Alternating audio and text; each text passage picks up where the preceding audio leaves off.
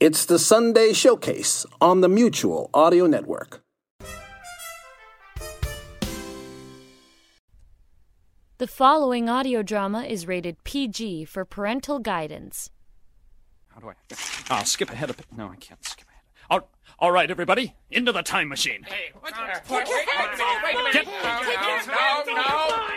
No, you don't understand how radio works. All I have to do to return this is fade my voice out like this and cue the organist.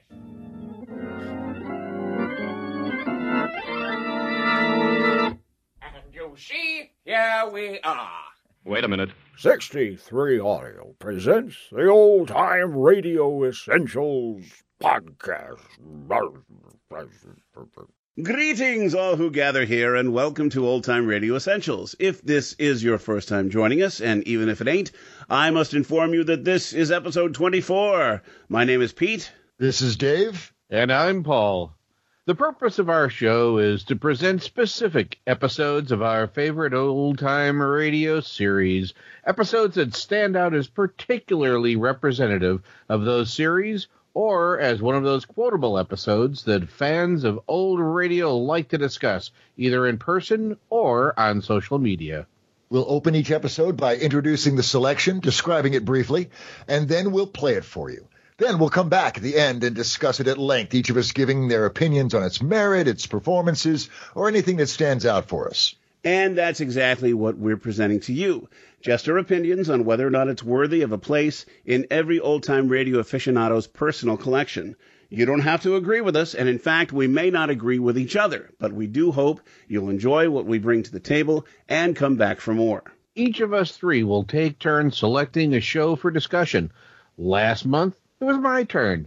An episode called Murder at the Rodeo from the Boston Blackie series, in case you missed it. This month, it's Dave's very first turn, and we're all agog. Positively agog. I don't know what that means. Say, hear what you have for us, Dave. Just read the words. You keep using that word. I do not think it means what you think it means. Inconceivable. Look, I have a great admiration for audio drama in all its forms. I really do. But in my secret heart of hearts, there's only two subjects suitable for audio drama: sci-fi and gumshoes. And today I bring you the definitive example of the latter. The Adventures of Philip Marlowe, episode 79 from the CBS radio series, titled The Anniversary Gift. It aired on April 11th, 1950, and while the bulk of the CBS series was performed by Gerald Moore, this episode starred William Conrad, who went on to be famous for Gunsmoke and Nero Wolfe and Jake and the Fat Man and many other stellar tales. Philip Marlowe was the most famous literary creation of author Raymond Chandler and appeared in 8 novels from the late 1930s to the 50s. The Marlowe character was quickly picked up by radio, movies, and TV and portrayed by such actors as Dick Powell, Humphrey Bogart, Elliot Gould, James Garner, Robert Mitchum, and believe it or not, Danny Glover. And I had to check that one out. I had to look that one up. I was not aware that Danny Glover had played Philip Marlowe. But sure enough, he did. It was amazing. Cool. And so we present The Anniversary Gift from April 11th, 1950, and The Adventures of Philip Marlowe. And now, friends, adjust your radio dials to the proper frequency. Get comfortable and listen. Get this and get it straight. Crime is a sucker's road, and those who travel it wind up in the gutter, the prison, or the grave. This time, a platinum wristwatch, a body on a lonely strip of beach, and a case of heart failure in a Beverly Hills garage, all added up to blackmail, 25 years old, and a killer who would never be caught. It happened like this. From the pen of Raymond Chandler, outstanding author of crime fiction, comes his most famous character in The Adventures of Philip Marlowe.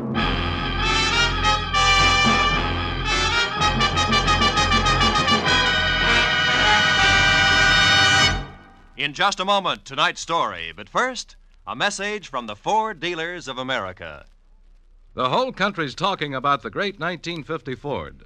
Listen to what Mr. Carl Moore of Kingston, Pennsylvania, one of more than 420,000 delighted owners, says about his new Ford.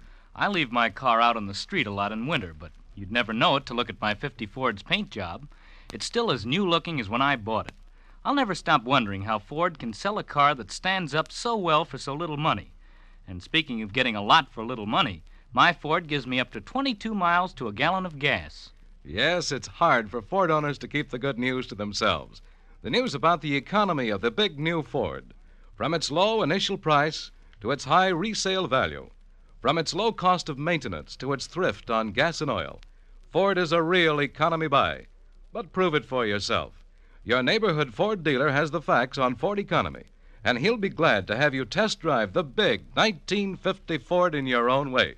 And now we bring you tonight's exciting story, The Anniversary Gift.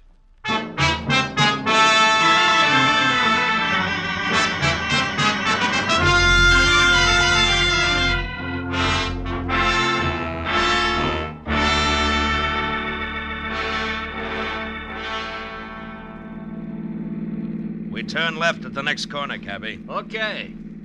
Boy, this Beverly Hills in a sunny afternoon is really something, ain't it? Yeah. Wide streets, classy homes. Boy, these jokers got it made. Some life.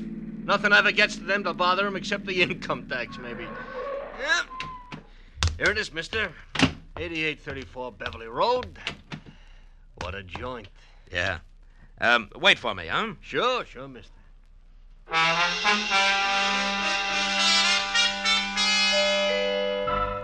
The door was answered by a girl of about 16, a tall, slender girl with dark eyes, too deep for her years. Oh, come in, won't you? I believe Dad's expecting you. She led me across a living room as dignified as the lobby of a bank to a door that she opened. If you'll wait here in the library, I'll tell Dad you've come. The library of Stanley Towner, my new client, was as somber as his living room, except for one thing. Over a fireplace that half filled one wall was a life-size portrait of a woman, a most beautiful woman. Could have been a painting of what the girl who had just left would look like in another 25 years. I was still staring at the picture when Stanley Towner came in. That's a portrait of Margaret, my wife. We lost her 1 week ago today. I'm sorry, Mr. Towner. Well, we'd been expecting it for over a year. The doctors had warned us, but even when you're braced for a blow like that, Yes, I know what you mean. It was her heart, Marlowe. She was coming home from a shopping trip in Westwood last Tuesday evening when it happened.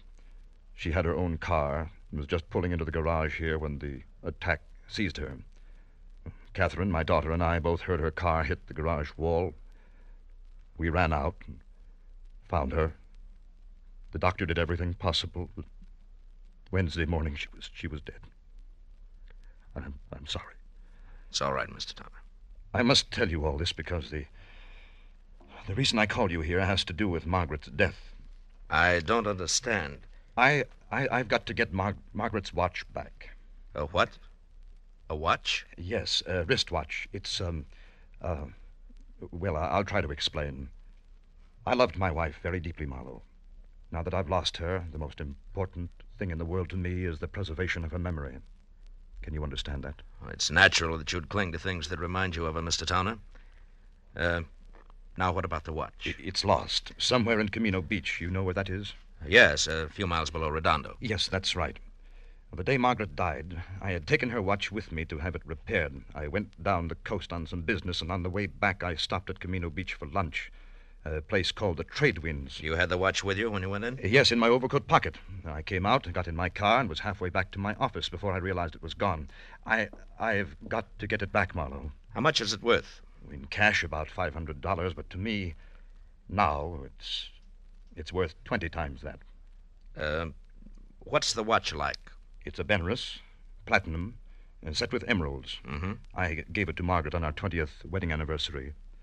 There's an inscription on the back to Margaret from Stanley with eternal love. I know that watch is somewhere in Camino Beach. Can you find it and bring it back here to me? There's nothing more you can tell me? Unfortunately, that's all there is. Well, I'll do my best, but I can't guarantee a thing.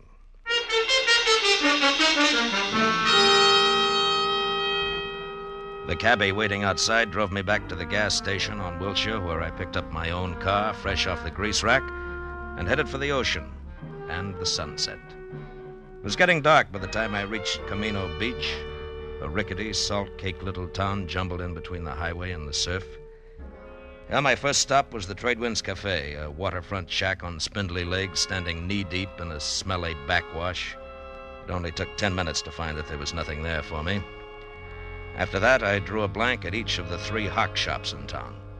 Wound up an hour and a half later, no farther than the sidewalk curb, where I watched a traffic cop brand my tire with his parking marker, plant a heavy foot on my bumper to steady his bike, and light a cigarette. Hiya. Is your car? Yeah. What is it? Am I overparked? Nope, not yet. Just borrowing your bumper a minute. Mine? Of course not. Got a lot of scratches already. Say, that's a fancy chalk label you put on the side of that tire there. Z, the mark of Zorro, huh? No, the mark of Ziegler. That's me. Just a little thing I worked out to add a personal touch to my business. You're a stranger around here, aren't you? Yeah, from L.A. Uh-huh. Saw you coming out of the pawn shop there. You don't look like the type. Well, I'm not, as long as my luck holds. Actually, a friend of mine lost a wristwatch here in town. I'm trying to locate it. Pretty good watch, is it? Yeah, good enough. The really tough part is that it has a very big sentimental value. I've tried all 3 of the pawn shops in town, but no dice. You know, if I had a friend who'd lost a good watch, I think I'd check in at Sean's bicycle shop on 3rd Street. Well, thanks a lot, Ziegler. Don't mention it. Oh, incidentally, I wouldn't bother to tell him who sent me down if I was you. So long.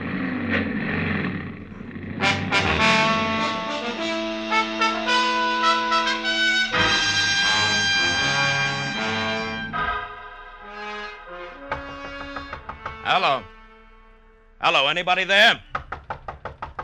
Hello, Sean? What do you want? I'm closed for the night. I'm, interested in a lady's wristwatch, Mr. Sean. How do you know?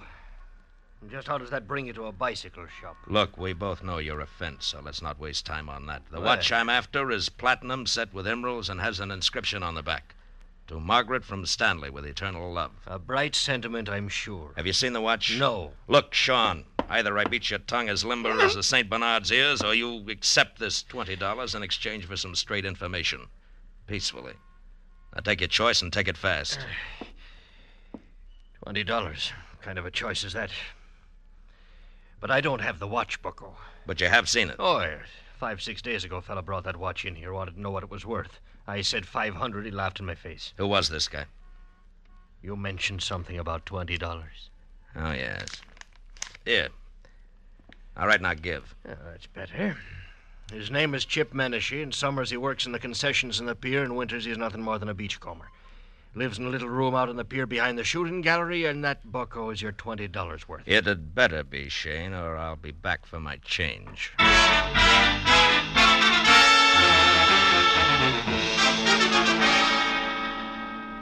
The amusement pier was deserted. When I finally found the one-room shack tacked on behind the shooting gallery, it was dark and quiet. I knocked once, got no answer. So I pushed a wad of rags out of a broken pane of glass in the door, reached inside, and unsnapped the lock and went in.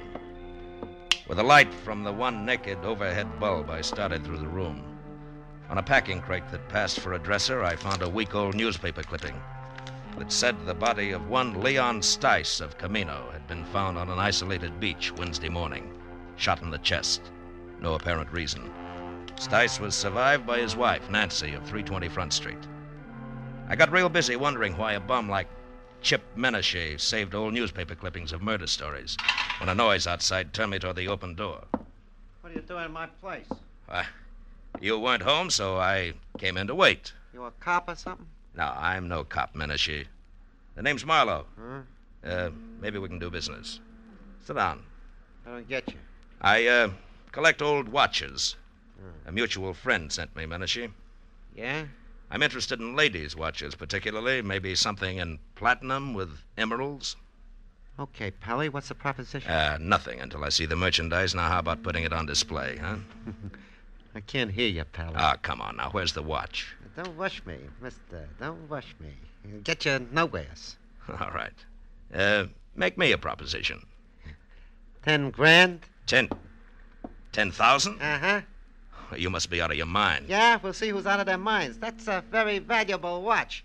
Maybe you better get out of here and add it all up again. Yeah, maybe I'd better at that. But, Menashe, don't go away, because I'll be back. I won't go away. I know when I'm sitting on top of the pile.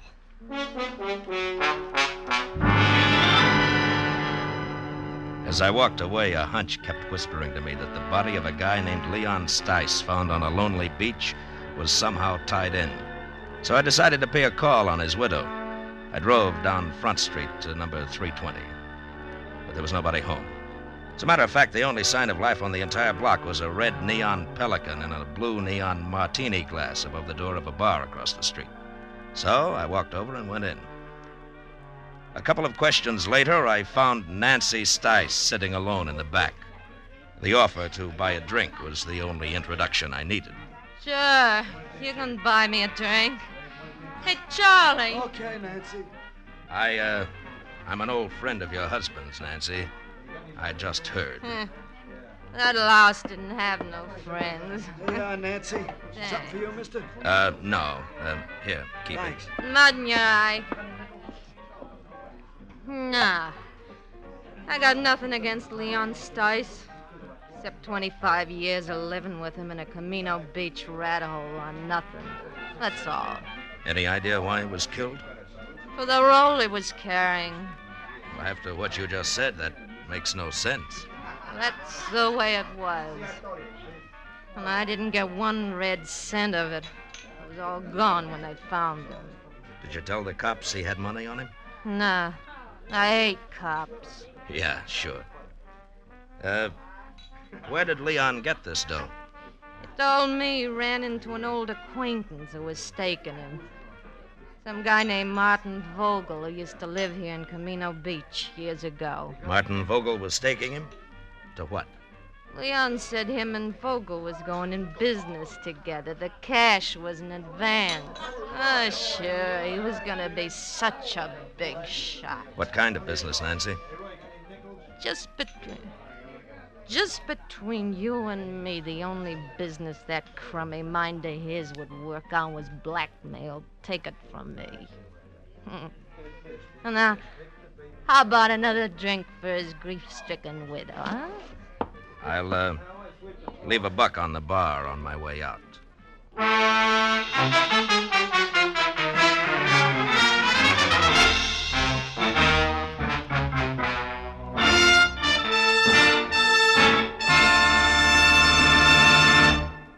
In just a moment, the second act of Philip Marlowe. But first, a brief message from the Ford Dealers of America.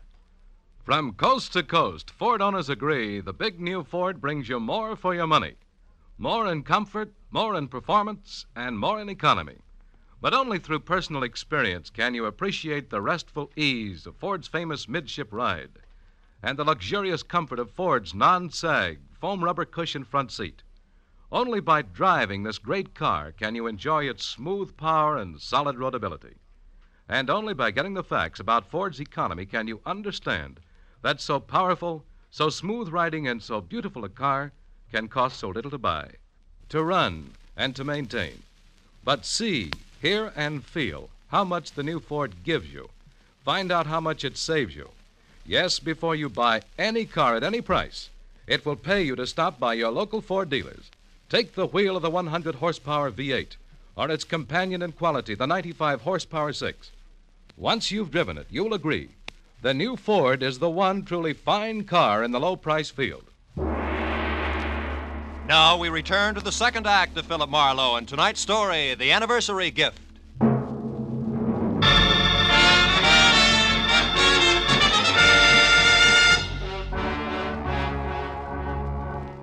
I left the Pelican Club, got into my car, and started for the local law on the chance that I could learn something more about the new question mark I'd picked up named Martin Vogel.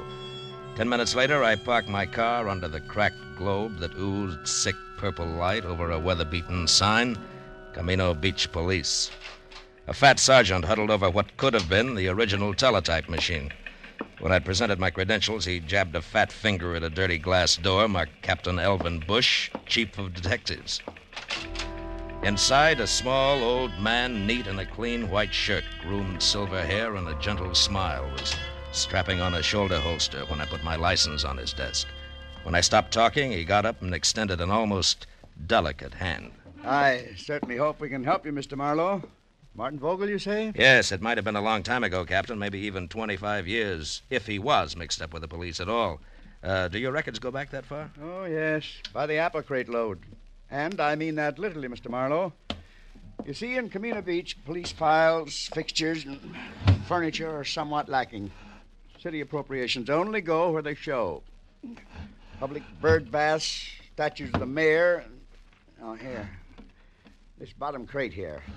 Marked, let's see. 1921 to 1930. Figure he was arrested along in there, this Vogel? Yeah, if he was arrested. Yeah, it's dusty, isn't it? Well, the cards are alphabetical. Yeah. And let's see. Riker, Rooney, Stemple. By the way, Mr. Marlowe, what's your angle? I'm not sure, Captain. Svensson, Underley, Utterman, Van. Vogel. Martin. Got it, eh? Yeah, picture and all. Bring it over here in the light. Yeah. Martin Vogel arrested Camino Beach Hotel, May 28, 1923, on warrant from Chicago, Illinois police. Returned to Chicago, sentenced to 5 years in state penitentiary for embezzlement. Arresting officer, Patrolman Elvin Bush. Picked him up myself, did I? Well, I've locked up a lot of people in the last 35 years. Yeah, I guess you have it. Holy smokes. Huh? What? That can't be. What is, Mr. Marlowe? You look kind of pale. There was no mistaking it. The time-yellowed picture of Martin Vogel made it plain. Vogel and my client, the distinguished Mr. Stanley Towner, were one and the same. That meant that Towner had lied to me, and more important, had no doubt killed Leon Stice, who was blackmailing him because he knew he was Vogel.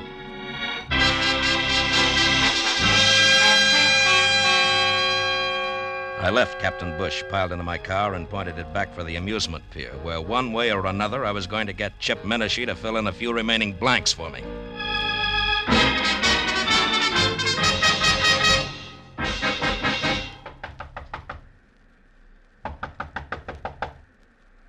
Yeah, who is it? Marlowe, Menashe. I want to talk business. Okay, Marlowe. Looks like I doped it right. I thought you'd come back. All right. Now get up. And listen hard. I want the watch and the story that comes with it. I told you my price.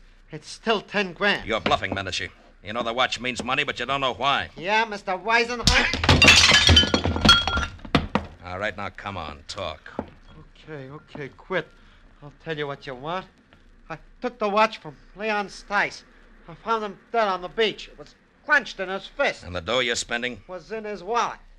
Let me up, will you? All right, come on. Now sit over there. Hands in your lap. School isn't out yet. What more do you want, Marlowe? How do you tie the watch in with Stanley Towner? What makes you think I did? The fact that I was sent here to Camino Beach and the fact that you were ready and waiting for somebody. Well? Okay.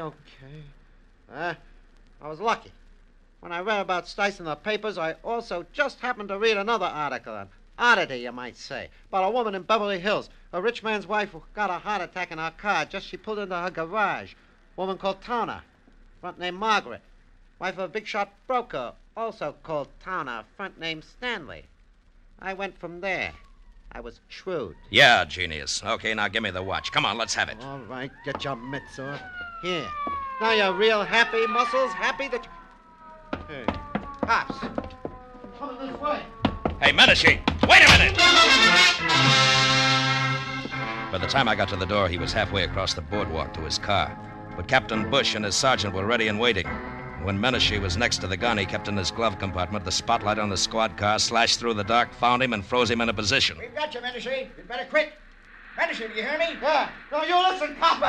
Let him have it, Becker.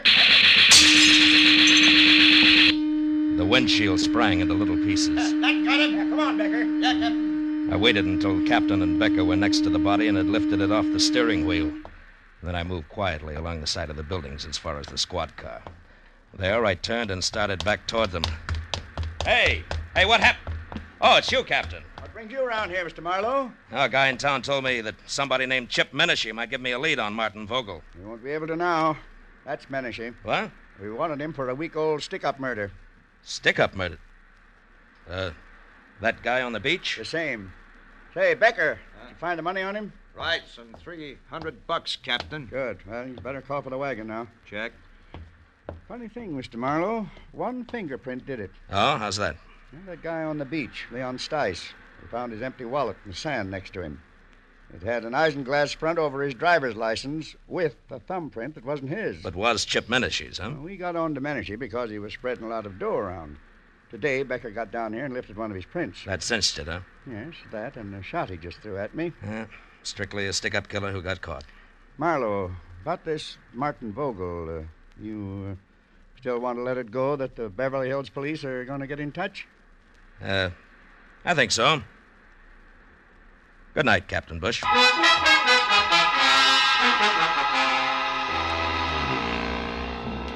The ride back to Beverly Hills was an uncomfortable hour and a half, cold and empty. I was glad that I had things to do like stop and start and shift gears. It kept me from thinking too much about a lot of things and a lot of people I wish I'd never heard of. People like Stanley Towner, who I had every reason to be against, but who I was starting to pull for. Stanley Towner, a man who had started all over again after a single mistake made 25 years ago. A man who had fought to build good things, like a comfortable home, a marriage to a woman in a painting, a 16-year-old likeness named Catherine. But Stanley Towner, who was also a killer on a lonely stretch of beach far from home, destroying something rotten who would destroy him. A killer that nobody knew about, except me. Well, I pulled into the driveway and parked behind the car that had been Margaret's. As I got out, the light of the garage went on and the side door of the house opened. I felt almost wrong dropping my hand around the .38 in my side pocket. Good evening, Mr. Marlowe. You have the watch? Yeah. I had quite a tussle getting hold of it. I imagined you would. Menashe's dead, Mr. Towner. Menashe? Who is Menashe, Mr. Marlowe? The reason you hired me? The man who called you and dangled this bait? Yeah, you were right. It's a beautiful watch, Mr. Vogel. Vogel? You know about it? Yeah, they keep police files a long time. I know about everything. Except why you didn't go after the watch yourself. Well, I was afraid. Afraid to show yourself in the town where somebody might remember you, huh? The town in which you had committed a murder, is that it? Yes, that's it exactly. Dad, is that you down there? Yes, dear. Me, Mr. Marlowe. Well, why don't you come into the house? It's so late and it's chilly. You'll catch your death of cold out there. Yes, in a while, dear. Now go back to bed. All right. Good night, Dad. Good night, dear. Well, good night, Mr. Marlowe, and please make him do as I say, will you? Yes, I will, Catherine. Good night. Do you mind if we go along to the police at once, Mr. Marlowe? I'd rather she didn't know right now. Tomorrow is soon enough. And, can we take your car? Yeah. The lights go off out here? Yes. The switch is on the garage wall over there. Okay, get in. All right. You know, Mr. Towner, I'm sorry about Catherine and the way she's going to be hit by this thing. The switch is there on your right. On your right, Mr. Marlowe. Yeah.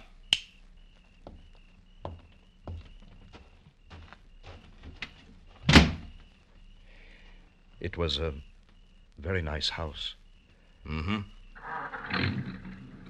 Mr. Towner, you certainly loved Margaret a lot, didn't you? Completely, Mr. Marlowe. And her memory, too? Why do you ask? Something that makes me awfully happy. Mr. Towner, you didn't kill Leon Stice. Marlowe, what are you saying? That you never lost your wife's watch at Camino Beach. You never had it. She lost it herself. Lost it when she struggled with Leon Stice just before she killed him for your sake. For you and Catherine and everything you've worked for. No, Marlowe, no. Yes, Margaret had a bad heart. She knew she didn't have long to live. Also, she knew that Stice was blackmailing you. It figures, Towner. And what also figures is that you'd rather pay for a murder that you didn't commit than to have Margaret's name soiled. Yes, I would, and I will, because you can't prove any of this. Correction, Mr. Towner, I can. With your wife's car there in the garage, the car in which she died on what you said was her return from Westwood. Which it was? No, not according to a funny little chalk mark I just saw on one tire, it wasn't. A little white Z that a policeman named Ziegler in Camino Beach makes to check on parking time. And we can go on from there. Your confession won't mean a thing. But, Marlowe, it will. No. No, I guess it won't. I guess you can't hide the truth very often, can you? No. Only once in a great while. And then, strangely enough, only when it seems like the right thing to do. What do you mean? Why did you stop the motor? There's one thing I haven't told you yet. The way things worked out in Camino Beach, Mr. Tanner. The police there think that Menashe killed Leon Stice, and they're happy that way. They never heard of you or your wife. And I don't see why they should. No. Yes. I mean that nobody really knows the whole story. Nobody except you, Marlowe. Nobody, Mr. Tanner. Good night. Thank you, Mr. Marlowe. Good night.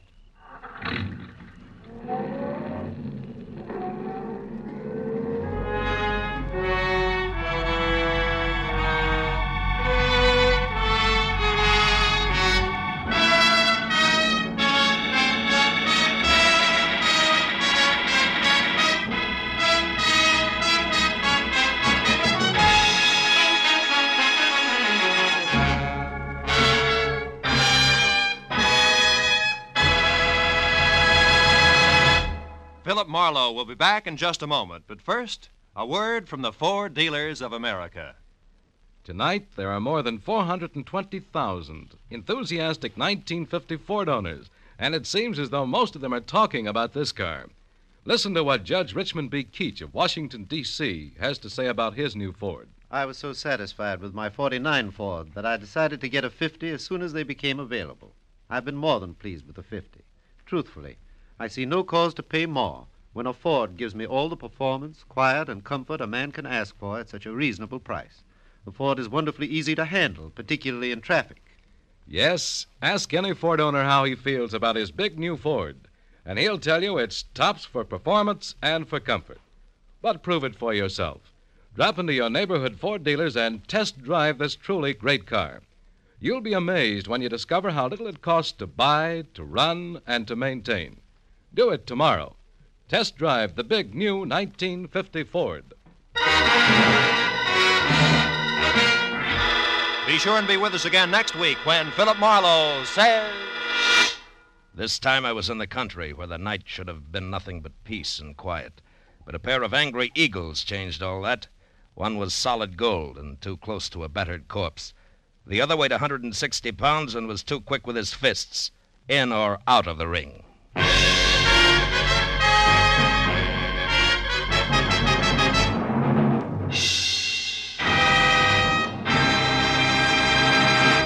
The Adventures of Philip Marlowe, bringing you Raymond Chandler's most famous character, tonight starred Bill Conrad, are produced and directed by Norman McDonnell, and are written for radio by Robert Mitchell and Gene Levitt. Featured in the cast were Sammy Hill, John Daner, Gene Bates, Ralph Moody, Larry Dobkin, Harry Bartell, and Edgar Barrier. The special music is composed and conducted by Richard Orant.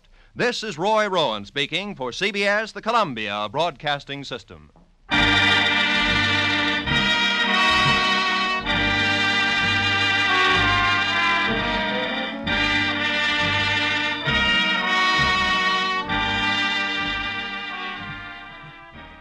We're back with Old Time Radio Essentials. This is Paul with Dave and Pete. That was an episode of The Adventures of Philip Marlowe called The Anniversary Gift, originally broadcast April 11th, 1950 on CBS Radio. Dave, this was your selection for this installment. What made you choose it? A lot of reasons, actually, Paul, but let me give you a little background here, okay? So there were two Adventures of Philip Marlowe series back in the day. NBC ran a 13-episode summer short series in 1947 starring Ben Heflin and featured scripts adapted from actual Chandler stories. Then a CBS radio series by the same name started up a year later starring Gerald Moore as Marlowe, but none of their scripts were adapted from Chandler's stories. They were all inspired by Chandler's work. And honestly, in my opinion, it really shows. Most of their scripts feel campy and cliche, playing to the tropes of the genre without really honoring the soul of it. And, no shade on Gerald Moore. Dude won awards and acclaim for his portrayal of Marlowe, but I always felt he was a little overdone. I always felt Heflin did a better job. So when I saw this episode that we just listened to, it jumped out because it was the only episode starring William Conrad, who, according to what I was able to follow up on, he was filling in because Moore was ill. So it was an odd duck in the canon of the CBS series, and I do loves me some odd ducks. So I listened, and there's just something about the script and Conrad's performance that felt truer to the spirit of Marlowe than the others in the series. The script is classic noir. I mean, these stories are traditionally a patchwork of seemingly disconnected events and bits of information that can only be stitched together through the tenacious digging of a courageous knight in tarnished armor. And this story had you all over the place. They were missing watch. There's a dead guy on the beach. There's blackmail. What the heck is going on? And it only comes together when Marlowe connects all the pieces. And there was one bit where I started to get a little grumpy about how it was luck that factored into the equation when Marlowe ran into that cop Ziegler who was marking tires, and that was the clue that tied it all together for him. But, that bit of luck was just a clue. If Marlowe hadn't made the connection between the cop and the mark on the tire of the wife's car, the case wouldn't have been solved. So there was, it felt very much faithful to the noir stories that I was familiar with. And the descriptions were a huge part of Chandler's storytelling voice. And I don't know if you guys are familiar with Robert B. Parker. He wrote the Spencer novels. He was a real student of Chandler, and you'll see a lot of this in his novels too.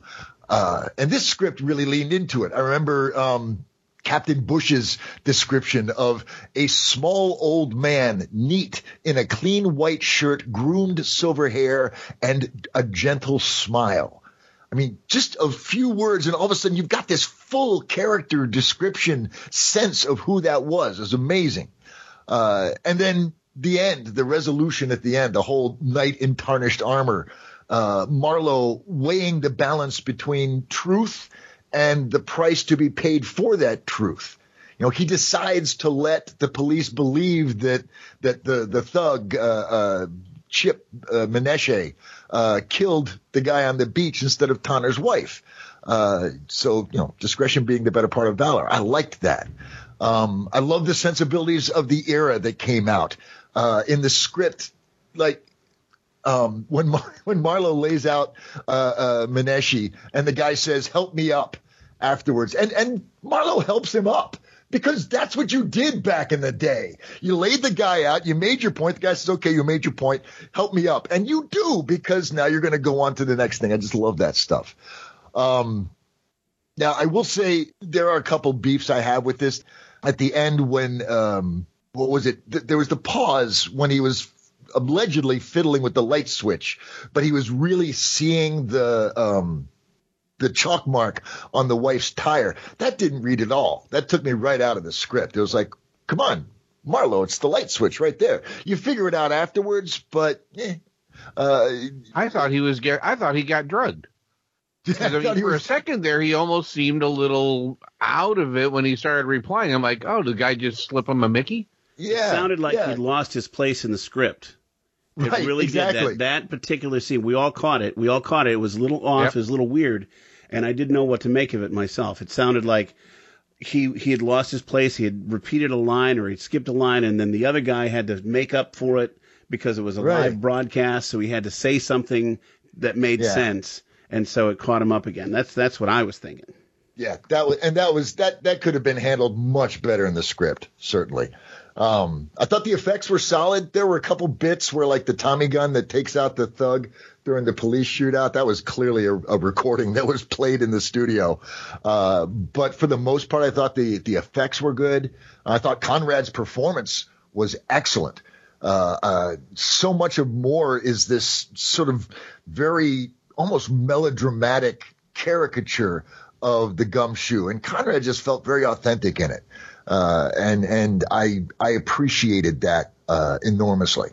So, yeah. I mean, classic noir sensibilities, great performance, solid FX. I really enjoyed this one. Okay. Great. Go ahead, Pete. You want to go last on this one? Okay. All right. A couple of things that Dave mentioned. You mentioned Robert B. Parker, and I have read several of the Spencer novels, but I also read Poodle Springs, which was Marlowe's or Chandler's unfinished novel of Philip Marlowe, which Robert B. Parker finished, and I think he did a pretty good job on that. It's a few years ago that I read it, so it struck me as a good ending for the novel. So he did a passable job. You mentioned Help Me Up. Just the other day, I was in an old-time radio reenactment of an episode of Suspense, which was an adaptation of Chandler's story, Pearls Are a Nuisance. Oh, wow. And I played the tough guy in that one, and I get punched, and then it doesn't affect me, so I punch the other guy because after 2 punches, I don't want to take it anymore, so I punch him, and I say, come on, get up, and I help him up in that. So it's another, so that was a favorite thing of Chandler, apparently. The gentleman pugilist, and right? And I say, here, come on up, and I make a little grunt sound to help him get up. Nice. And I enjoyed Conrad's take on this. Not at first, because 79 episodes of Gerald Moore, you get used to that intensity and that fast pace of his voice that moves the show along, and then you get Conrad, who is very low key. I mean, he is, like you said, he is very much the laid back investigator. He just lets things happen. His voice is intense, but not that boom, boom, boom, rapid fire patter that Gerald Moore had. And I wonder if they actually rewrote the episode a little to allow Conrad to do his thing. It's not that there was, if he was sick and he had to step in, there may not have been that much time, but there may have been a little revision to allow for Conrad's delivery. Who knows? Interesting. So after the second or third listen of this, and I listened to it 3 times, Conrad kind of grew on me because here's a little story. I've admired William Conrad since I was a little kid watching the Bullwinkle cartoons because William Conrad was listed as Bill Conrad in the credits. He was the announcer or the narrator for the Bullwinkle cartoons. Right. But he pitched his voice about 2 octaves higher and spoke in a rapid-fire delivery for comedic effect. So I didn't know it was Bill Conrad until much later. And I used to watch Cannon in the 70s when he was bald and had a mustache and was heavy set, and he looked just like my dad at that same age. So we would say, "Dad, you're on. You're on." It was your TV show. He looked exactly like my dad, and they both had low gravelly voices too. So it was like so cool, like wow, like that. Even blue eyes. So it was very, very close resemblance. So he's one of my favorites in terms of TV shows, but mostly radio. You can always pick him out when he's a guest star, and I love him as Matt Dillon. But honestly, to start out, after listening to so many episodes of Gerald Moore, even Van Heflin, I only heard a couple of those. I think there are only a couple in existence after all these there years. only are a couple, which is disappointing because those are the true ones. It took a while to get used to him in that role. So, but I did enjoy it. The story was pretty convoluted. There were lots of characters. They were hard to keep track of. There was lots of twists and turns and so on. So it took a third listen to finally really get it through. I shouldn't be saying this, folks, you don't have to listen 3 times. I hope you caught everything on the first go round. All the actors were wonderful. You've got your big names from radio. You mentioned the effects. Some of them were definitely recorded, but I did think that whenever he punched somebody, that sounded really good. I mean, he would punch, Yes. he opened the door, somebody comes to the door and he punches him, and then he falls. Those were very good. And then footsteps coming in, like he step, punch, and he falls. And that was a really, really very good effect. And I enjoyed that very much. I did like the ending. It was very touching. The guy that they think did it is dead, so why should I tell them that it was you? The police are happy. Why should I spoil? Why should I spoil? Yeah, it was his wife, yeah. But it was his wife who did it, and then she died. Why should I spoil the police's happiness because they think they got the guy? So that was a pretty good ending, and I enjoyed that. Okay, Paulie? Good God, I got nothing left to say after you two. You asked to go last. Yeah, I know. This is why, because I'm like, crap. That's why I usually go last on that. Yeah. Yeah, it was very good. I liked it. I like Conrad's voice. I mean, like you said, you can't miss him. You know, he's very distinctive. And it was one of those things that the weirdest places you can hear somebody, because I have Sinatra live in Vegas. And I'm sitting there, okay, all right, I'm going to listen. This is going to be great. It's going to be great. And then the announcer comes on and like, holy crap, that's canon announcing Frank Sinatra. What the hell? So, but it was just so bizarre because you never would have expected that. But it's like, hey, he's got a good voice for announcing, actually. And yeah.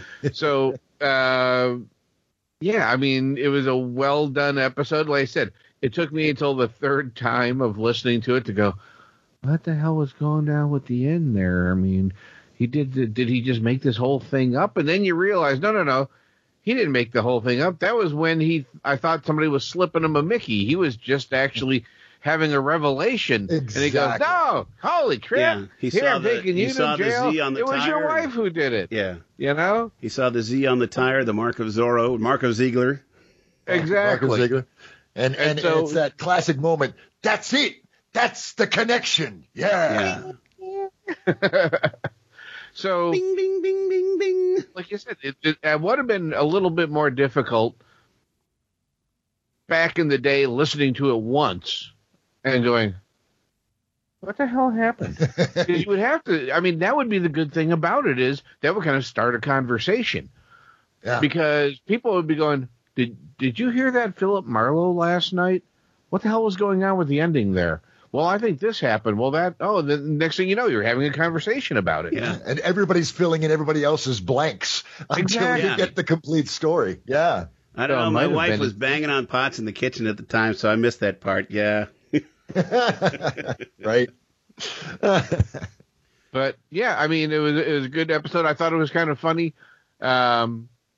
picking that one because we try and, I don't know, sometimes I'll try and pick one that is kind of like, all right, here is what this show is supposed to be like, and get one that's right there, you know?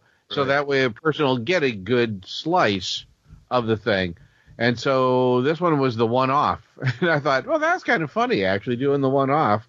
And now people get to go in and listen to any other episode and go in a different direction with it and see who they prefer. Yeah, you know? Yeah, absolutely. I agree. It's nice to do this, and you've mentioned this before, Paul. We're not only to vote on this or that, how we describe it.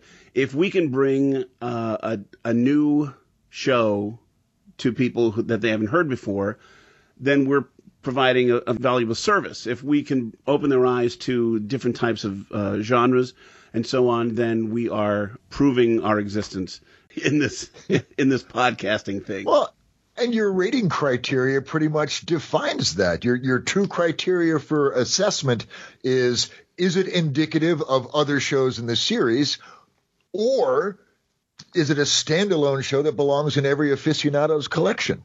So really, you're covering both of those bases very nicely. True. He gets us, man. He gets us. I know. I get what you're doing here. I do. Gabba Gabba. Soon you will be one of us. Gabba Gabba. Too late. I already am. Okay. Let's vote. What are we voting? What are we voting on? What are we voting on? What is this? Talk to me. Right. Oh, that's better. Okay, let's vote. What are we voting on, dear listener? As a reminder, we are voting on A, Whether this particular episode is a true representative installment of the overall series, damn, where did I just hear that? And 2, whether or not it is a standalone show that belongs in every Radio Aficionado's collection. And again, Dave, this was your selection. You go first. Absolutely. Regarding A, is it representative of the series? Hell no. And like I say, I think that's a good thing. It definitely stands out. And again, personal preference. No shade on Gerald Moore. I just like Conrad's aesthetic better, and I like this story better. It was more low-key, laid back, and more noir in my estimation. So A, no, not at all representative. 2, does it belong in a series? I think the fact that it's the only episode starring the fabulous William Conrad pretty much merits inclusion in any collection. So the fact that it's a great story and a textbook slice of noir goodness is just frosting on the snub-nosed 38. So I say yes, it goes in the collection. Who put frosting on my snub-nosed 38 for crying out loud? You got chocolate on my 38. You got peanut butter on my 45. Hey. Okay. Now for you, Paul. I guess it's me. It's you. I'm going to vote yes. To what? Just yes. What are you voting? What? Whatever. Yes. Yes, I liked the episode. Yes, I liked all the little plot twists and everything to it. Yes, I like the recording of it. Mind you, I know when you get files, sometimes they're not exactly, pristine or anything. But, I mean, you can tell when this was recorded that it was done really well. Yeah. The sound effects, the voice, the way they recorded it. I mean, it was done very well. You can tell they had some years of experience behind them. The engineers who did this. And like Dave said, I do like this as a standalone. It's like, hey, this was really a good episode. If you like that, try some of the other Philip Marlowes and tell me what you think. So I give it 2 thumbs up. 1 for content, 1 for quality. All right. Now, we do owe our audience an apology because last month we said we were bringing them Red Wind with Van Heflin. But let me explain. I want to explain a little bit. Explain yourself. You got to explain it to do. Some friends of mine over at the Mutual Audio Network have their own old-time radio discussion podcast. So it's like the world needs another old-time radio discussion podcast like I need another hole in my head. But here we are.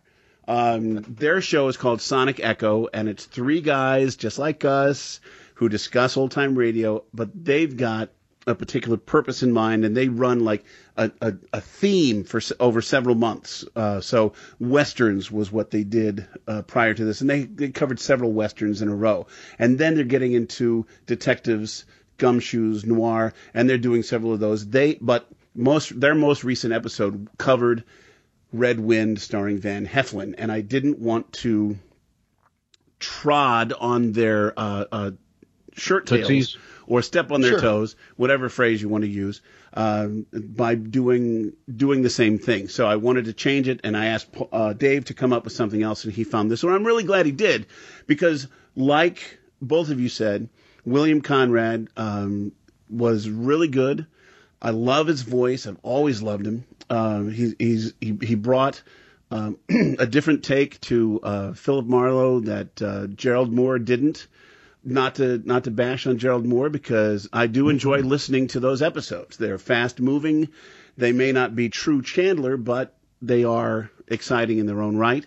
And Gerald Moore's delivery is just top notch when it comes to. He earned those accolades. Yeah, absolutely.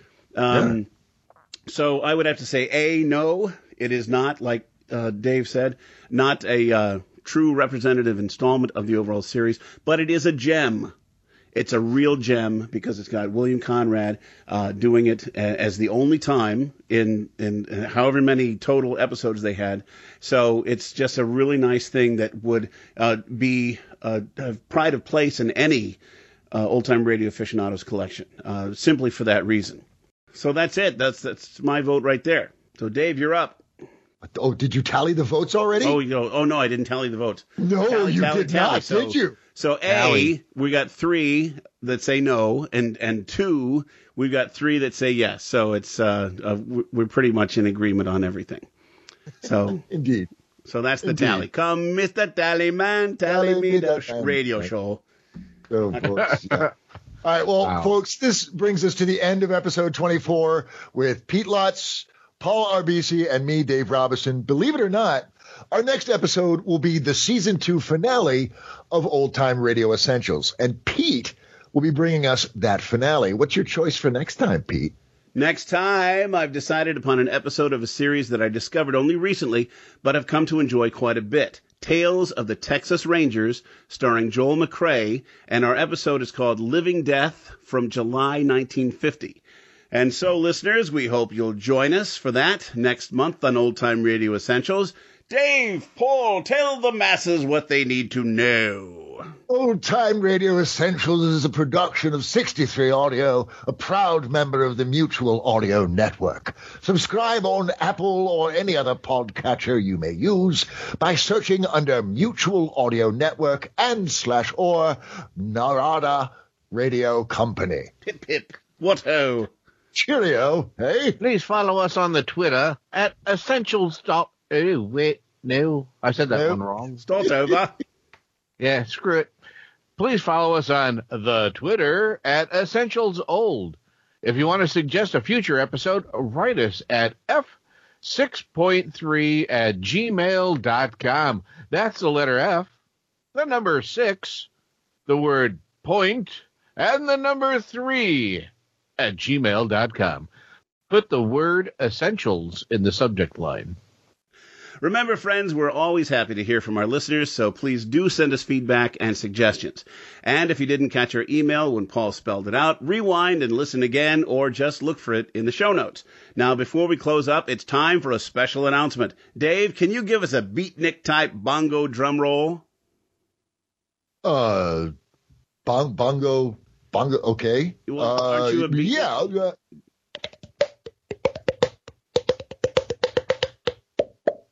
there awesome. you go. Thank you, my ultra cosmic groovy cat. Pow! Yeah! Okay, where was I? Special announcement.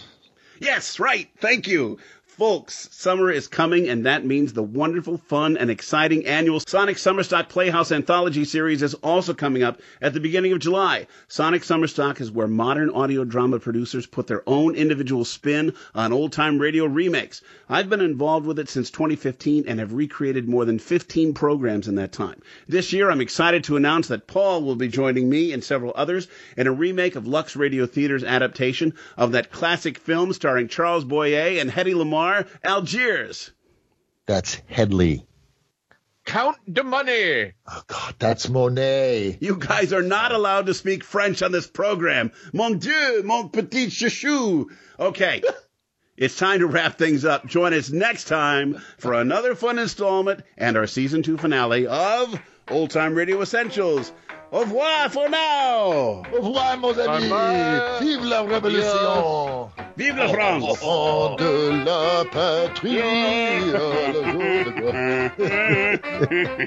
Did Philip Marlowe, and we're ending up with the French national anthem. Yes, that's wrong. We need to put on a turn signal when we change lanes like this, guys. I tell you.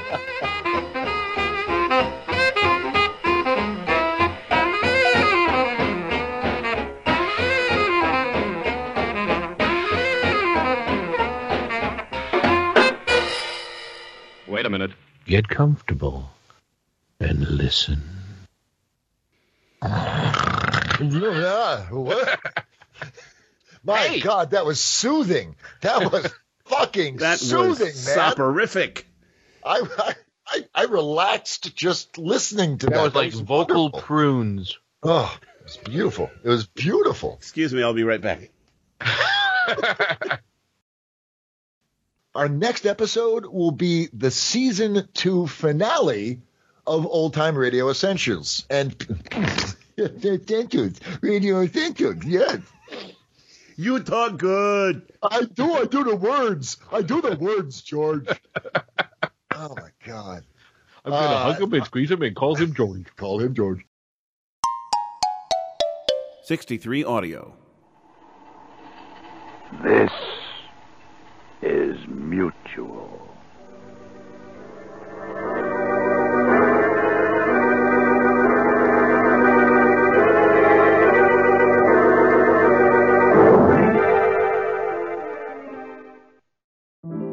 Thank you for listening to Sunday Showcase on the Mutual Audio Network. We invite you to continue the amazing audio tomorrow on Mutual with the Monday Matinee, our weekly series of dramatic, theatrical, classic, eclectic, and live radio dramas. You can subscribe to the full Mutual Audio Network feed every day for the world's largest curated collection of audio drama, or find the Monday Matinee feed in your favorite podcast players. See you tomorrow at the Matinee, and thanks so much for listening.